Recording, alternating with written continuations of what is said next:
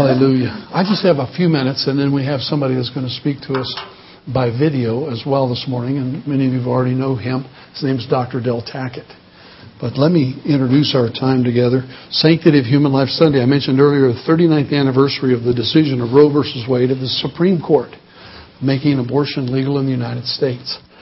And believe it or not, there's still a debate in our country among scholars as to whether there's such a thing as truth. They're still debating this. Now, if you remember with Jesus standing in front of Pilate, what did he say? What is truth?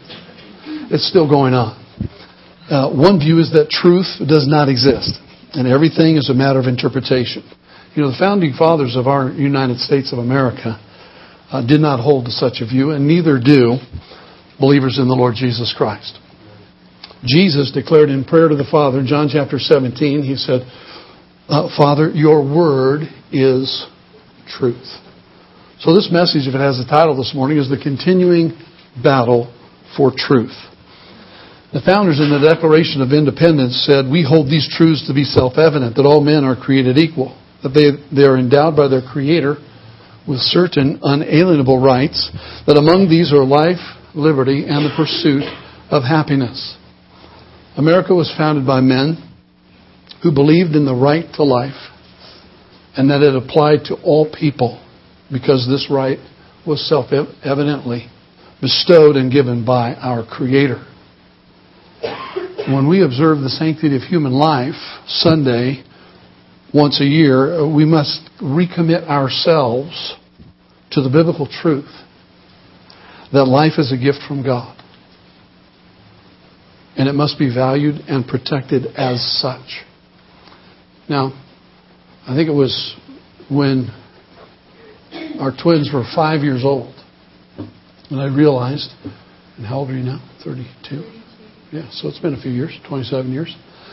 27 years ago, when Sanctity of Human Life Sunday was going on, was just getting started, I made a commitment. And so bear with me this morning. I'm keeping my commitment, which is a good thing, right?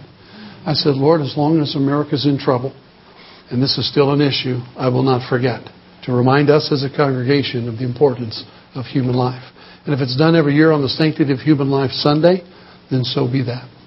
It's pretty cool because it's like within days of their birthday. Their birthday's let's see, what is it?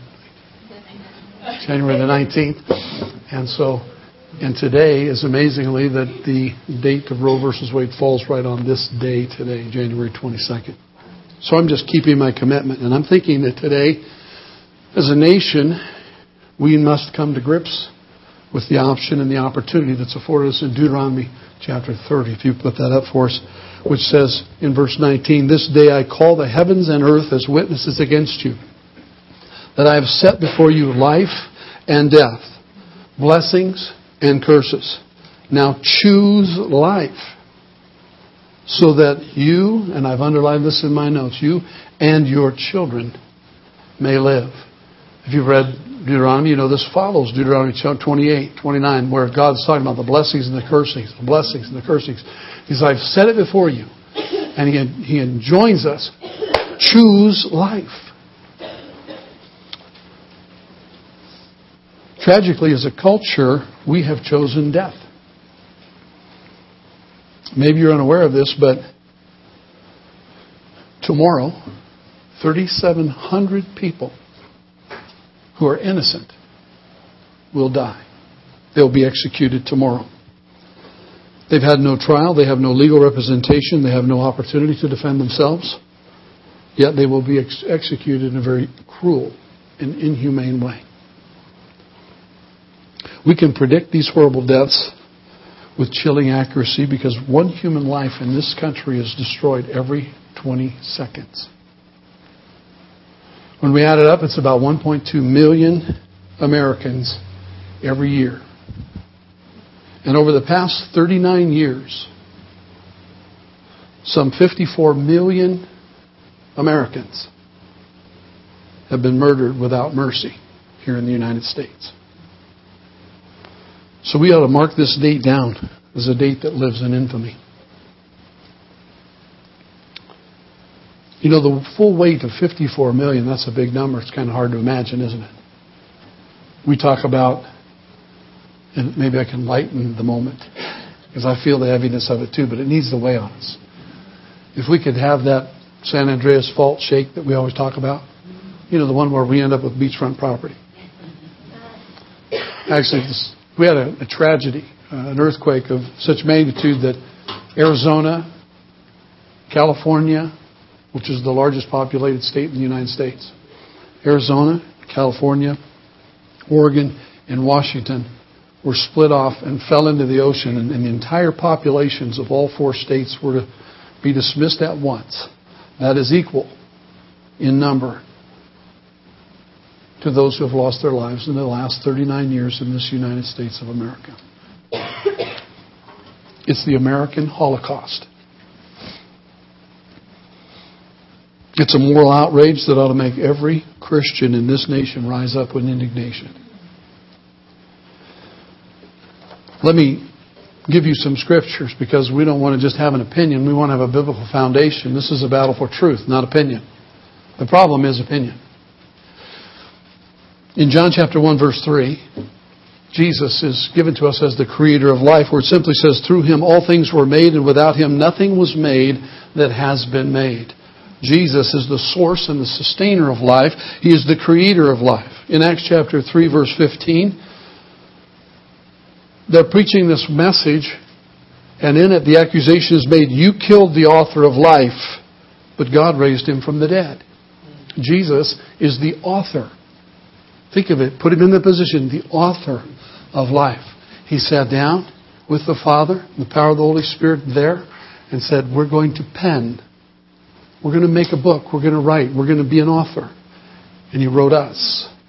Isaiah says our names are inscribed on the palms of His hands. I know He's speaking to that to the children of Israel and as a nation. He's telling them how much He loves them, but He is the author. He decided to create us. In 1 John 1:1, Jesus is given to us as the Word of life, that which was from the beginning, which we have heard, which we have seen with our eyes, which we have looked at and our hands have touched. This we proclaim concerning the Word of life. Jesus is the Word of life. In John chapter 6:35, Jesus declares Himself, I am the bread of life. He who comes to me will never go hungry. In John 10:10, Jesus is given to us as the abundant life, where He tells us that the thief, the enemy, Satan, the hater of your soul, the hater of God, the fallen one, only comes to steal, kill, and destroy. Jesus said, I've come that you might have life and have it to the full, or have it abundantly. Jesus, the abundant life. In Colossians 3:4, we're promised by the Apostle Paul, he says, when Christ, who is your life, appears, then you also will appear with Him in glory. Jesus is our life. Since the Lord Jesus is the source and sustainer of life, then it must be valued and protected. And I'm declaring today that specifically, because of the large scaleness of it, unborn life in the United States should be protected. It is not. In fact, it's been said that the womb is the most dangerous place in America. And I want to say too, I need to inject this probably more than once.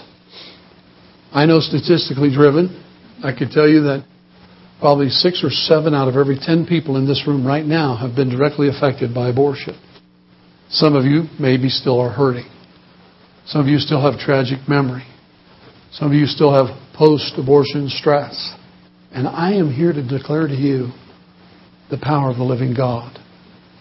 That all He asks when we sin, and taking a human life is murder, and therefore murder is sin. The 6th commandment says, thou shalt not murder. We often say, thou shalt not kill. But then this debate comes up about war and armies and fightings and things like this that happen. But specifically, the commandment is, thou shalt not murder. That is, you shall not plot to take another person's life who is innocent. There's a differentiation. And we're not going to go into that debate here about armies and wars and fighting. That goes on all over the world. It has been since time started. Amen. Since men were on the earth, there's been fighting. And it will continue. But the taking of a human life is murder. And God said, thou shalt not murder. So what do you do when you sin? What do you do when you disobey God's commandments? You repent. You ask God to forgive you. Say, God, I'm not saying I made a mistake. I'm saying I sinned. I may not have known I was doing it at the time, but it haunts me. Forgive me. Let reconciliation come. Let restoration come to my life. Come and bring healing to the woundedness of my life. And that's what Jesus comes to do. This message isn't a message of condemnation. It's a message of hope. That for those of us who hurt because of abortion, there is salvation and redemption. God cares more than we understand. I've sat with so many who have lost babies and infants and miscarriages. And often I say to them, because it strikes me so clearly, God the Father understands what it means to lose an only son. He knows the pain. He understands the grief. He's the only one who knows it as intimately as you might feel it now. So run to Him. Don't run away from Him. Run to the help that is available in the grace of God and the forgiveness of God.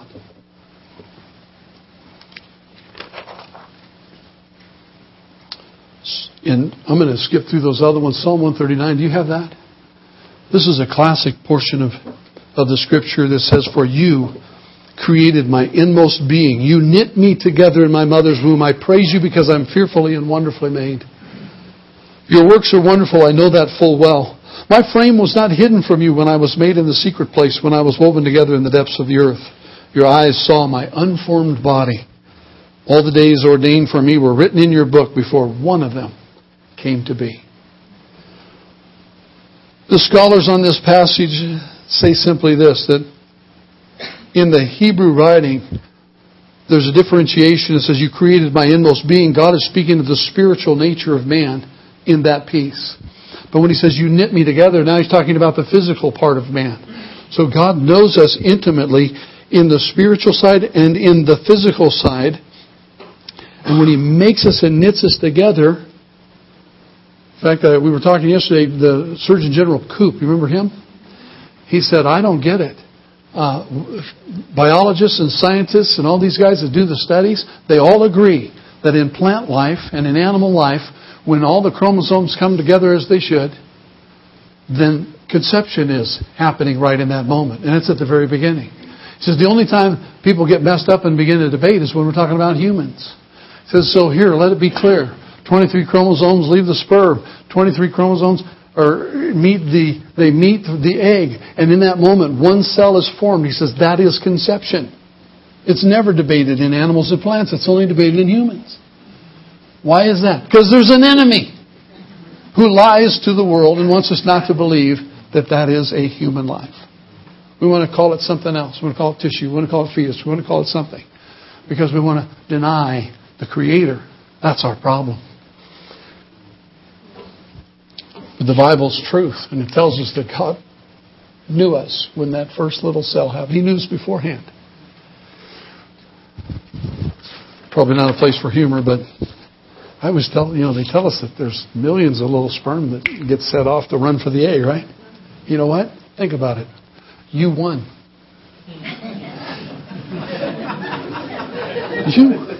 You won the race. It's you. Think about it. That's how important you are. I mean, you beat out like 999,999 other people. And it's you. And here you are today. How amazing is that? Jeremiah 1:5, we know God told this to Jeremiah in an amazing revelation. He's encouraging Jeremiah in the preparation for his assigned ministry. He tells him right at the beginning of the book, before I formed you in the womb, I knew you. We sang it just a while ago. He knows my thoughts. He knows my every need. You know my name. Wow, He knew your name before your parents figured it out. We recently talked in the Advent passage of how Mary, pregnant with the Lord Jesus, comes to meet Elizabeth, who's pregnant. And as she enters, the baby, John the Baptist, leaps in her womb. Now, Luke is the writer of the passage in the Gospel, and he uses the same Hebrew word for both babies in the womb And it's the same Hebrew word that you would use for a baby that's outside the womb. So he's equating, and Luke was a doctor. He's using a Hebrew word under the inspiration of the Holy Ghost, saying the ones that are inside Mary and the one that's sleeping inside Elizabeth, or let's call them by the same terminology as one that would be standing next to us. Is a living human being.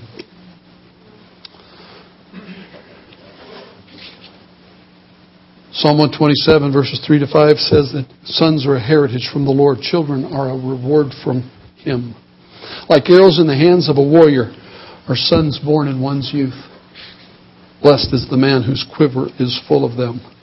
God's view of children is that they are living human beings from the very moment of conception, which is as soon as those chromosomes meet and shake hands and join up and form the very first cell. That cell, by the way, only needs a little nutrient and protection to become you. That's all it needs. Once that happens, you get the first cell. All it needs is care, food, and protection.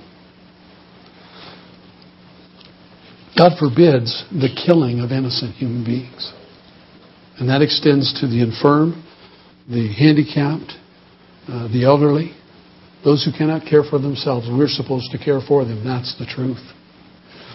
Now, I'm going to show you an extended segment from the Truth Project. It's from what's called tour number 9 on the state. And if you've not seen the Truth Project, it'll be a little bit foreign to you, so I want to introduce it briefly. Dr. Del Tackett, working with Focus on the Family, produced the Truth Project. And in this segment on the state, it's called Whose Law Is It?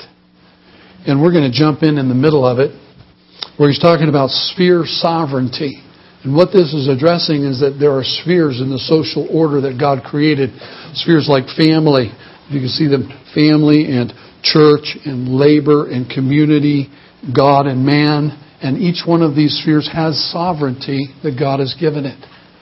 But he's going to begin to speak with us about how the state, in making laws, if it doesn't submit itself to the laws of God, will then try and embrace and take over all of those spheres and usurp its authority and put us into a bad condition.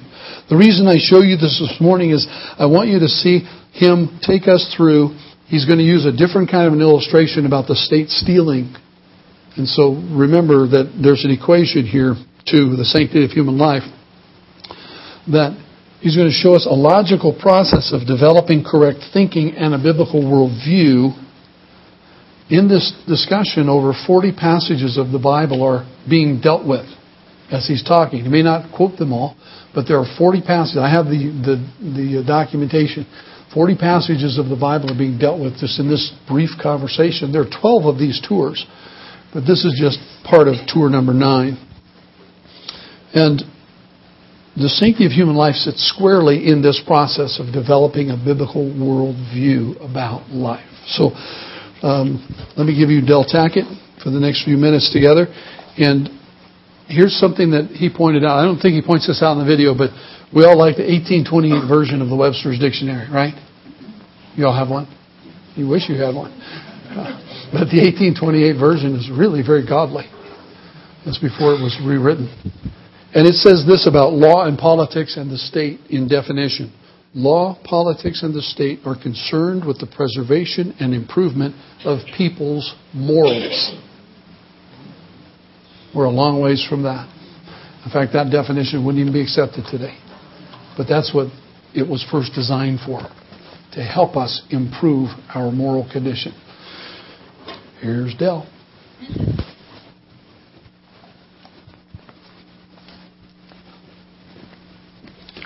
This idea of sphere sovereignty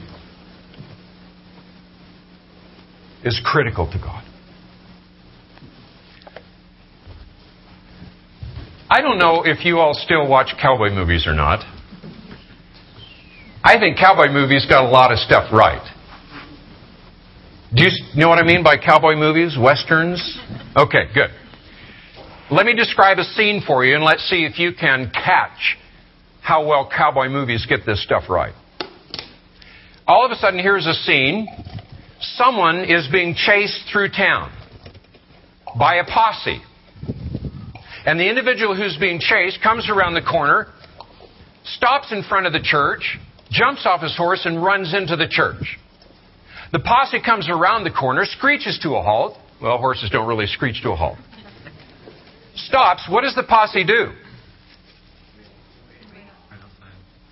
Do they rush into the church? No. Isn't it amazing how we all know this intuitively? Why do they not rush into the church? Because early on in the life of this nation, when we set aside a town and set aside in that town a place for a church, that church did not sit on Texas soil. It sat on God's soil. And the Texas Ranger had no jurisdiction there. We understood the idea of sphere sovereignty. Something has changed. Something drastically has changed. So here is this design of the state. And I'll leave it to you to spend the time looking at it and studying the passages in the Scripture to help understand how God has designed this social system. We'll look at a few, and we're going to look primarily at one passage, Romans chapter 13. We're going to deal with the issue of the delegation of authority and submission and the purpose of the sphere, and we'll try to draw from Romans 13. Let's listen to it. Everyone must submit himself to the governing authorities, for there is no authority except that which God has established. The authorities that exist have been established by God. Consequently, he who rebels against the authority is rebelling against what God has instituted, and those who do so will bring judgment on themselves. For rulers hold no terror for those who do right, but for those who do wrong. Okay, let's stop for a minute. What are some key words in this passage? Key words that are already familiar to us. Submit. Authority. Authority. The authorities that exist have come from where? Established by God. Let's continue.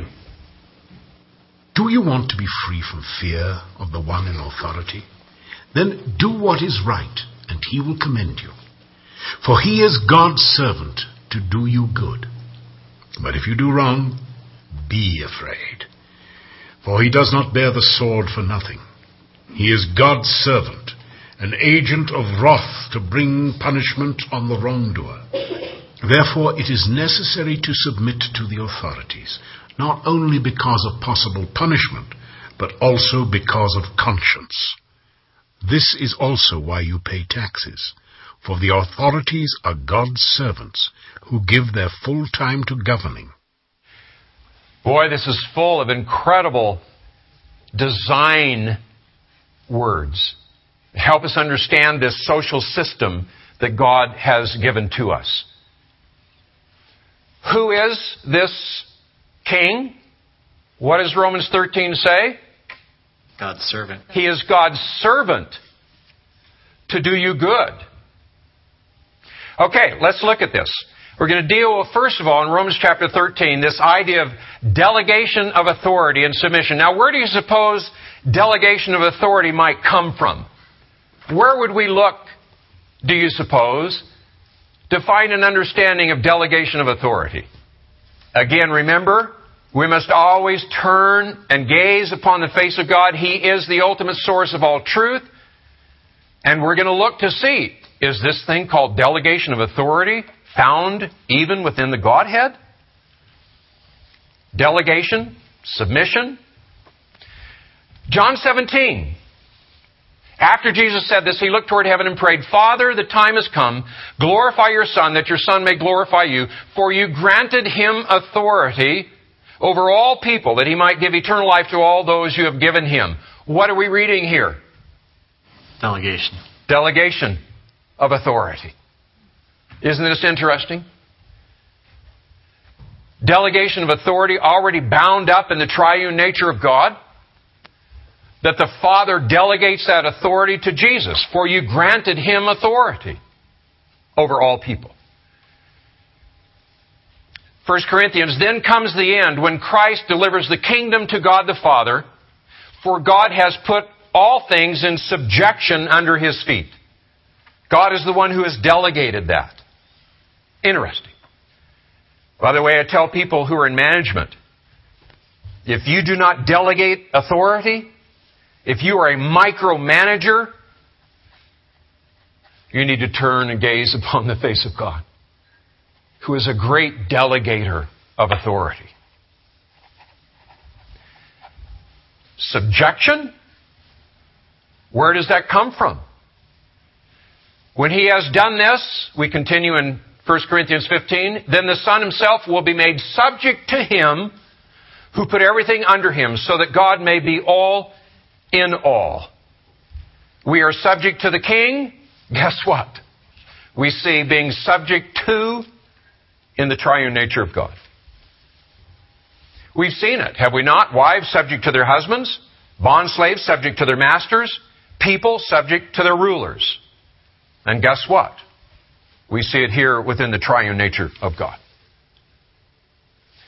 Being subject to someone is not negative. And we have duties, do we not? Pay taxes, pay respect, give honor, fear God, honor the king. This is interesting to remember. What are children supposed to do to their parents? Honor them. Honor them. What are the citizens supposed to do to the king? Honor. And I just love the divine image of God stamped upon His social order. Well, let's look at this next one. Purpose. What is the purpose of the state? What did we see in Romans chapter 13? What do we find here? What is the purpose of the civil authority? One, you recall, he said, to punish evil. And second, to condone that which is good. Look at the context here for just a minute. What is the context of Romans chapter 13? Romans chapter 12. Let's read a few verses back in Romans chapter 12. And be wary of blurring spheres here for a minute. Verse 17. Do not repay anyone evil for evil. Be careful to do what is right in the eyes of everybody. If it is possible, as far as it depends on you, live at peace with everyone. Do not take revenge, my friends, but leave room for God's wrath. For it is written, it is mine to avenge. I will repay, says the Lord. On the contrary, if your enemy is hungry, feed him. If he is thirsty, give him something to drink. In doing this, you will heap burning coals on his head. Do not be overcome by evil, but overcome evil with good. So do we have a conflict here? God's Word says that you are not to take revenge, but to leave room for God's wrath. Well, we turn to Romans chapter 13, and what does this say about the civil magistrate? That he is an agent of God's wrath. He is God's servant, an agent of wrath to bring punishment on the wrongdoer. Do you understand what God has instituted here? To you and me, who are not civil authorities, you are not to take revenge. A lynch mob is wrong, absolutely wrong. Leaving room for God's wrath. And where is that in God's institution here? Delegated to the civil authority, who is the agent of God's wrath, who does not bear the sword for nothing. Now, if God has delegated to the king the power of the sword to punish evil,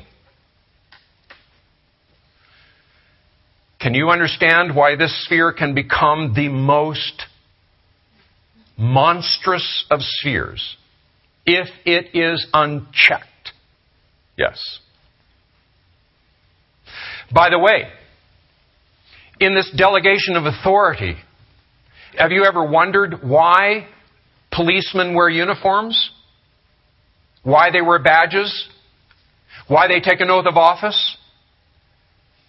When I was in the Air Force, I wore a uniform. I took an oath of office. Why do we do that? The policeman cannot bear the sword.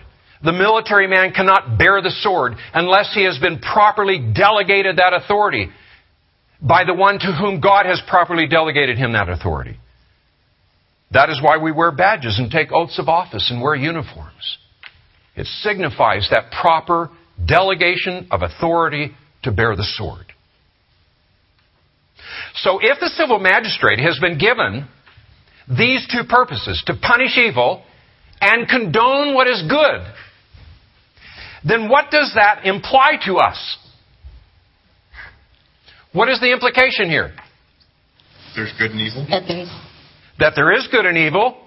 The civil authority better know what it is. The civil authority better know what evil is and what good is. That is exactly right. If he does not have the proper basis for calling something good or evil, I can tell you very quickly what he will decide what good is. And good will be exactly what God warned us about in 1 Samuel 8. It'll be whatever benefits the king. The basis of civil authority is fundamentally in the notion of ethics, what is right and what is wrong. He rules then based upon law, and every law is based in an ethical notion, answering the question, what is right and what is wrong. So what is law? How do we view law today? Well, let's look. You might not like a law, but you got to take in consideration all the people that it affects. We are our law. Law is the rules that you follow for the benefit of all. The laws are there to keep us safe and to keep us in line. Evil. Law is evil. What is law? Any law that has no spirit behind it, we need to get rid of it. Sometimes, honestly, I think laws are set to put people in a position not to move forward. Law is if you got enough money. I believe people have the right to say and do whatever they want, but just like a little child, if you give them license to do whatever they want, they grow up to not be upstanding citizens. Law is a system of social contracts. Ideas to the ultimate good of making our nation better. I think there are issues of power and money, status, that end up sort of skewing the way that our government works. Even as recent as 1967, in some states, it was illegal for there to be interracial marriages. Well, St. Paul says in the Bible that the law kills and the Spirit gives life. If our government was going to be a better government, what would it look like? If the government was run the way I want it, I don't think it'd work out. I wouldn't know anything about what to do or how to run it. Well, it'd be much smaller. It would do the things that are mandated constitutionally and not whatever the popular edict of the day is. Government should be of the people, for the people, and by the people. The same issue of whether or not we feed poor people becomes an argument for like a week. Well, they're still going to be hungry a week later. Why is this an argument based on, what side of the fence you fall on? If it was my government, it would be different. Nothing. I wouldn't change that military a bit. Keep on going strong. Space, I'd keep that going strong. Taxes would go to things that were more virtuous. Lower income housing, I would change definitely. Ideally, they would go back to the old system where we didn't have to pay to go to university. I once heard that some politician had an indoor rainforest built for himself in Iowa. Where I personally feel that the government can do better is if we were to redefine freedom. I think that they make some rules without thinking. I'd take care of ourselves before I'd be helping some other place, to be honest with you. We got enough starving people here. When governments become controlled by the rich and the powerful, then I think governments become evil. It would be a government who truly listens to and represents the interests of all people. If we were to have a little more discipline on people that were out of line, I think that would cause a little more control, a little more civility, and I think give us as a country a little more integrity. Everything that's going on is going on for a reason. The government's not supposed to be perfect. There's going to be only one perfect government. It's not here yet. I think the government is pretty good the way it is doing now, and they make some bad choices at times, but they're doing all right so far. I don't know that there is any area that evokes as much passion and emotion as we find in the area of politics and government and so forth. That's interesting to me. And we'll come back and talk about that next time on our next tour. But But something has happened, because the question before us is really the question of whose law is it? And where does that law come from? Because if the state begins to decide that it is the source of the ethical norm, then we will soon find ourselves in one of the most terrible situations of all, because the state bears the sword. All around the world and throughout history, you can see the atrocities that have been committed by this sphere. How did we get there? Well, Robbie's going to help explain that for us. How we got to where we are today, it has not happened without warnings. That is for sure. If I were to take one hinge on which this slide was hanging, I would say it was Friedrich Nietzsche, the German philosopher, when he popularized the phrase, God is dead. And Muggeridge then said, if God has died in the 19th century, he said, then we are going to live with either megalomania or erotomania, the drive for pleasure or the drive for power, the clenched fist or the phallus Hitler or Hugh Hefner. It's exactly what happened. Going back even slightly before Nietzsche, Charles Darwin, in his Descent of Man, Darwin had said that if his naturalistic framework were taken as a scaffolding for metaphysical extrapolations and judgments and so on, he said the violence that would break out would be unparalleled. Because if naturalism is all we have, man is nothing more than nature, then we have got no moral framework to look to. He talked about the violence that would come. Nietzsche said the 20th century had become the bloodiest century in history because of the philosophical ramifications of the death of God. So how did we get here? We got here starting off by killing God, then by killing ethics. Now we are killing man. You follow what's happening here? When we begin to reject God as part of this system, and the king is no longer responsible to him, then the king is very soon going to begin to determine what he thinks is right. And it has resulted in the most difficult of atrocities to even imagine. Millions and millions of people destroyed, burned, murdered, buried.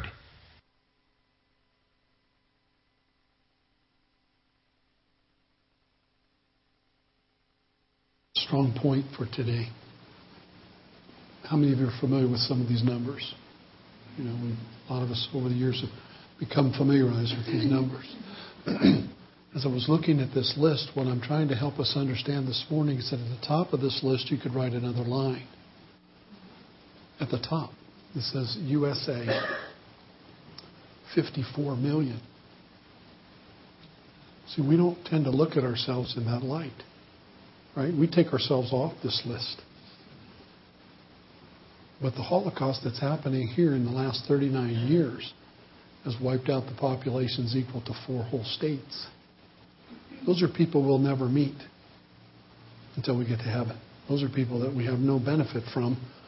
Those are creative people, a lot of them that we don't have the benefits of what they might have brought to society or to their families, right? So we can no longer leave ourselves off this list. And in fact, in this list, we're at the top.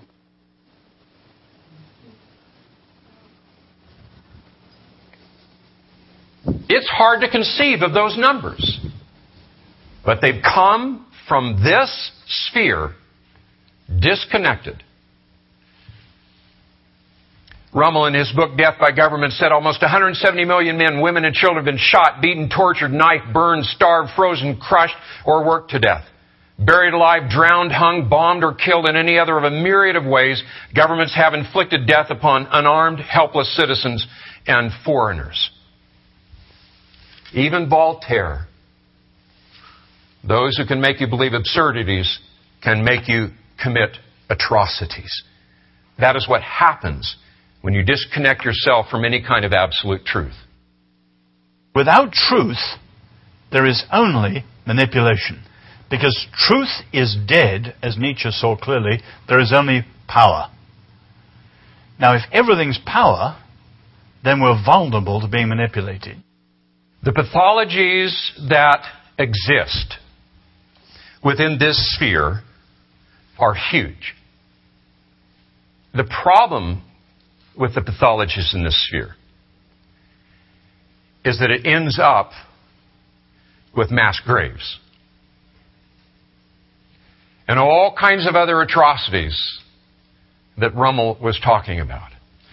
So, gazing upon this sphere, and we think about the pathologies, we looked at Uzziah. When the king becomes powerful, he soon begins to think that he can rule over any other sphere that he wants. 1 Samuel, God gave us the warning as to what would happen when the civil magistrate begins to believe that he is God, taking a tenth, taking the first fruits, oppressive in his taxes. I want to deal with one of these pathologies called the rise of the state. And in order to do that, I want to take you back for a minute to our third tour and answering the question, who is man? Do you remember at that time we took a look at Maslow and we took a look at Rogers in their statement about who man is.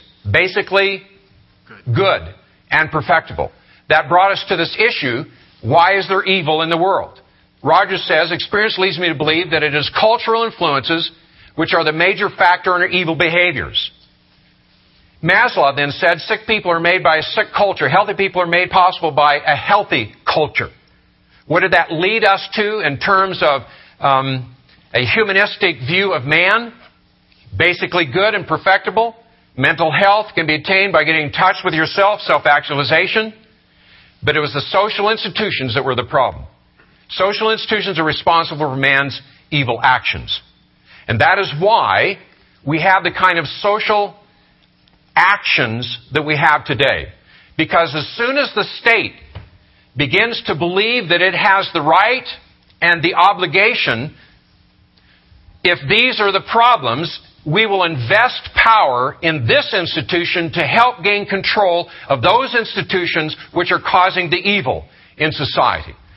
And the state then begins to rise in power and begin to think that it does have the right to breach the sovereign boundaries of each of those spheres. Sphere sovereignty is gone, and we have the rise of the state. And when the state begins to rise in power, it no longer observes any kind of sphere sovereignty at all, but begins to assume that it has the right to absorb all of those institutions underneath its control and power. And that then brings us to a great conflict. What is the conflict? What is the problem? It ends up being an ethical problem. The biblical point is not that our problem ultimately is an intellectual one. It's a moral one. That's why we appeal for relativism. Because if there is no objective truth, if there are no objective standards, then it's okay for me to live however I want to live, according to my preferences. But if there is a God, and He's normative, and He has a law, then He says no when I want to say yes, and I have a conflict. If I could just get rid of objective truth, get rid of objective reality, then I can live however I want to live. If I can just get rid of objective truth, then I can live however I want to live. What is the conflict here? What is the problem? What do we need to get rid of? God. He becomes the problem. When the state begins to rise in power, his restrictions, his ethical notions now become the problem. And we need to remove him. Now, you know you can't remove him, but the state will begin to act as if he is no longer there. And when the state begins to act as if he is no longer there, then we begin to view the state in a little different way. Look at Hegel's comment about the state. The universal is to be found in the state. The state is the divine ideas that exists on earth. We must therefore worship the state as the manifestation of the divine on earth, and consider that if it is difficult to comprehend nature, it is harder to grasp the essence of the state. The state is the march of God through the world. Now, I would submit to you that that is exactly what is going on. Now, we don't bow down to some statue, but we begin to act as if it is God. And we change the sphere of God and man now to state and man. That the state becomes that which we turn to answer all of our problems. The state begins to assume that it has the right over all education. It begins to assume it has the responsibility for the poor. The state begins to assume that all ethics now are bound up in the state's declaration of what is right and wrong. It assumes it will take care of the needy, of course, using your goods to do it. It will determine what wages can be paid, and it will determine what marriage looks like, and on it goes. The state rising up and assuming authority and power destroys these institutions. Father Sirico, the head of the Acton Institute, has an incredible insight as to what is happening to the family as a result of the rise of the state. The welfare state has become a nanny state. And I think that is very sad to see the state substitute itself for the family. I don't believe that it's just the lack of these things that exist in families and then the state creates these things to meet the needs. I think it's gone beyond that. I think what has happened is the state has begun competing with the family. And you find that, almost explicitly in the kinds of programs that, in effect, invite men out of the home, that provide everything from A to Z for women, rather than situating them within the context of families. I think the great competitor to the family today is the state, the welfare state. Do you understand what he is saying, what Father Sirico is saying? The state then begins to compete with that sphere that God has created and the purpose and the responsibilities within that sphere. When the state begins to stand into that, and for various reasons, the family begins to be destroyed. When the state begins to act as God, and we then begin to think as God's people that the state is going to provide for me and do everything for me, we have begun to change Him not only from the state that God designed and the state as God, but we soon begin to look to the state as our Savior, to care for us in every way. The Humanist Manifesto says no deity will save us. We must save ourselves, and that is primarily embodied now within the power of the state. The next thing that happens is the Savior of a nation state is found not to be sufficient to save us, and that is why we are now looking more and more to a global state to save us. If you are not aware of what is being taught in academia today, then you will not understand just how pervasive this notion is that we need a global state. It is huge. The Humanist Manifesto says, we deplore the division of humankind on nationalistic grounds. We have reached the turning point in human history where the best option is to transcend the limits of national sovereignty and to move toward the building of a world community in which all sectors of the human family can participate. Thus, we look to the development of a system of world law and a world order based upon transnational federal government. That is the normal outworking of this worldview. Where does our salvation come from? I lift up my eyes to the hills. Where does my help come from? My help comes from the Lord, the maker of heaven and earth. What a contrast that is to Hegel, who says, no, the state is the march of God. It is your Savior. He'll take care of everything that you need. The salvation of the righteous comes from the Lord. He is their stronghold in time of trouble. We look increasingly more to the state to be our Savior rather than to the Lord. Why did the elders ask for a change in the form of government? It's corrupt. Because the current form was corrupt. Warn them solemnly and let them know what the king who will reign over them will do. And then what was their response to that warning? But the people refused to listen to Samuel. No, they said, we want a king over us. Then we would be like all the other nations, with a king to lead us and to go out before us and fight our battles. Do you understand how critical these words are that they are saying? Look at them. A king to lead us and go out before us and fight our battles. Those are special words. Do you remember when Moses was up in the mountain and the people came to Aaron and asked him to make molten gods? They said, "Come, make us gods who will go before us."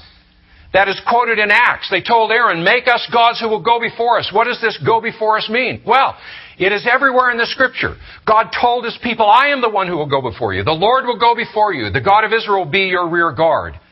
The Lord went before them by day in a pillar of cloud, and by night in a pillar of fire. There were 5 attributes that marked the decline of Rome at its end. A mounting love of show and luxury, an obsession with sex, including homosexuality, freakishness in the arts masquerading as originality, enthusiasms pretending to be creativity, and increased desire to live off the state. To turn to the state as your Savior. God said to Samuel, "It is not you they've rejected, Samuel, but they have rejected me as their king." One of the key issues that I enjoin you to look at, and to look out carefully. Am I wanting the state to do something because it simply benefits me and I do not care if the state steals from someone else? For me, is that the biblical role of the state? Is that crossing a boundary? Those are the questions that we should be asking ourselves. We have the privilege to live in a nation here where we have the privilege to intercede and intervene in the laws that are made. And when we begin to join those who begin to look at the state as the giver of all good things, do we then enter into partnership with the state when it begins to violate God's law? Those are the questions that should be before us. Father, we know when we look back over the landscape of the role of the state and the rise of the state throughout history, of the ugliness and atrocities that are there. Father, we pray that you would show us, lay before us, your design, your call, your boundaries, that we might honor the King, but that we might also stand and point a finger when it's time to say, you do wrong. This far and no more. May we not be afraid. May we be like the courageous priests who came before Uzziah and said, you do wrong. Even though the threat was there to themselves. Father, let us not shrink away from doing what is right, doing what is good. In Jesus' name, amen.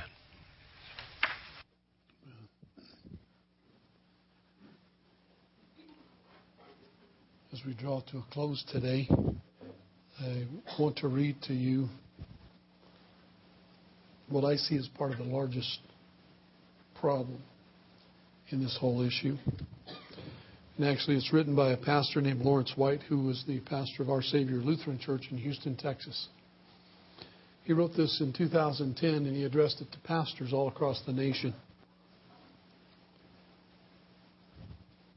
As a Lutheran pastor of German descent, I've always been haunted by the parallel between the failure of the Christian church in Germany to effectively oppose the Holocaust and the failure of the Christian church in America to effectively oppose the Holocaust of the unborn. In both instances, the root cause of Christianity's fatal disengagement was a failure on the part of God's pastors to boldly proclaim God's Word and rouse God's people to faithful action. The pulpits of Germany and of America remained silent because the men whom the Lord of life had called to proclaim His word failed to discern that the slaughter of millions of innocent human beings was not merely another political issue, one among many. This single issue was and is a direct, inescapable confrontation between good and evil. This is not a matter of patriotism or politics. There was and is only one Christian position on this single issue. It constitutes a test of faith. That is to say, by our response or lack thereof, we either affirm or deny the authenticity of Jesus Christ and the integrity of His gospel. After 38 years of killing, with nearly 50 million infants brutally done to death, abortion remains nothing more than a minor distraction in our political debate. That's because our politicians have learned that nominally pro-life Christians will settle for an occasional promise or platitude while we focus on what really matters: the economy, taxes, foreign policy, etc. And that will never change. The killing will never stop until God's pastors find their voice and call God's people forth for war against the powers of death and darkness which are destroying these little ones. No more compromises, no more delays, no more choosing the lesser of two evils, or politics as usual while babies are dying all around us.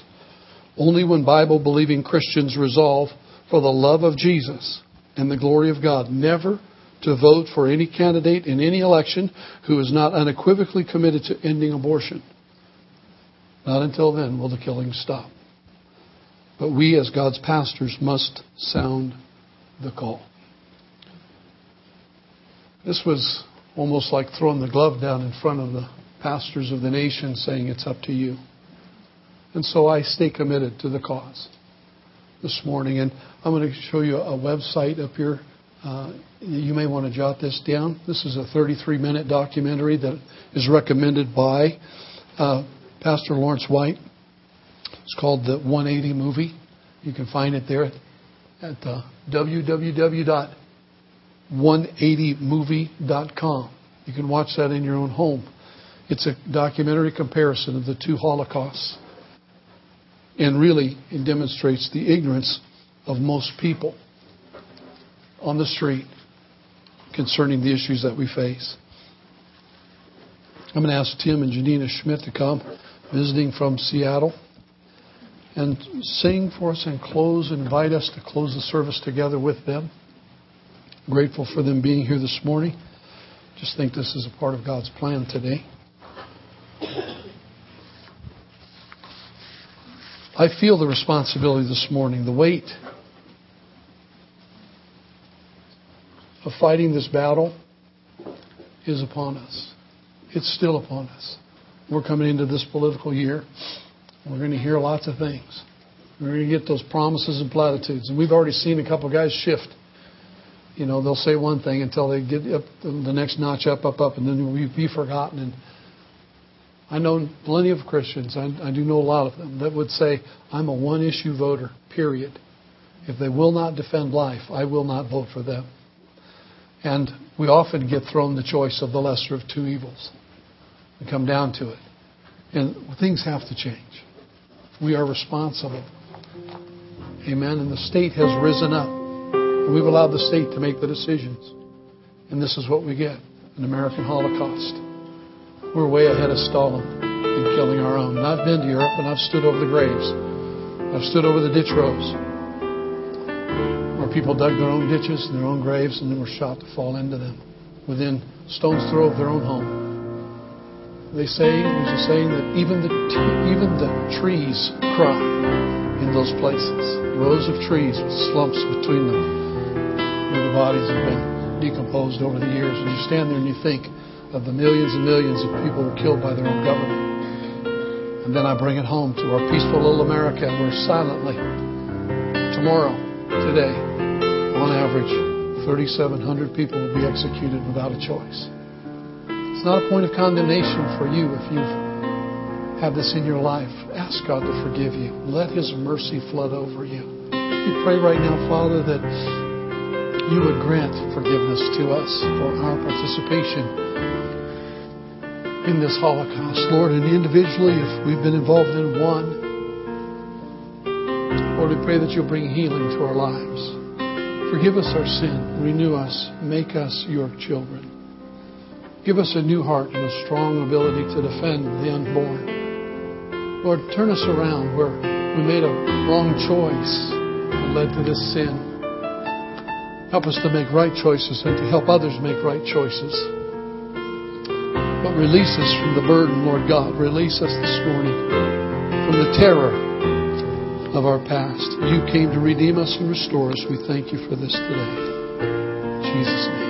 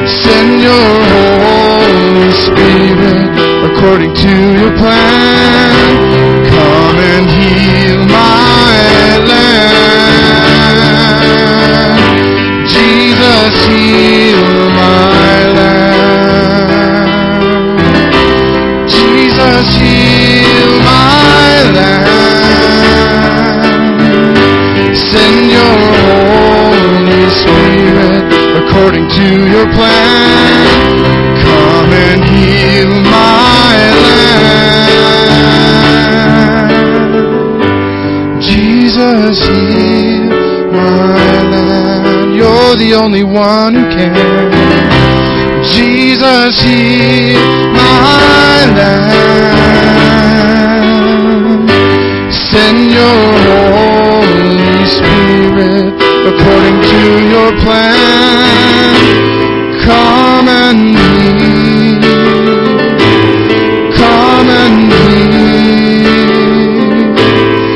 Jesus, heal my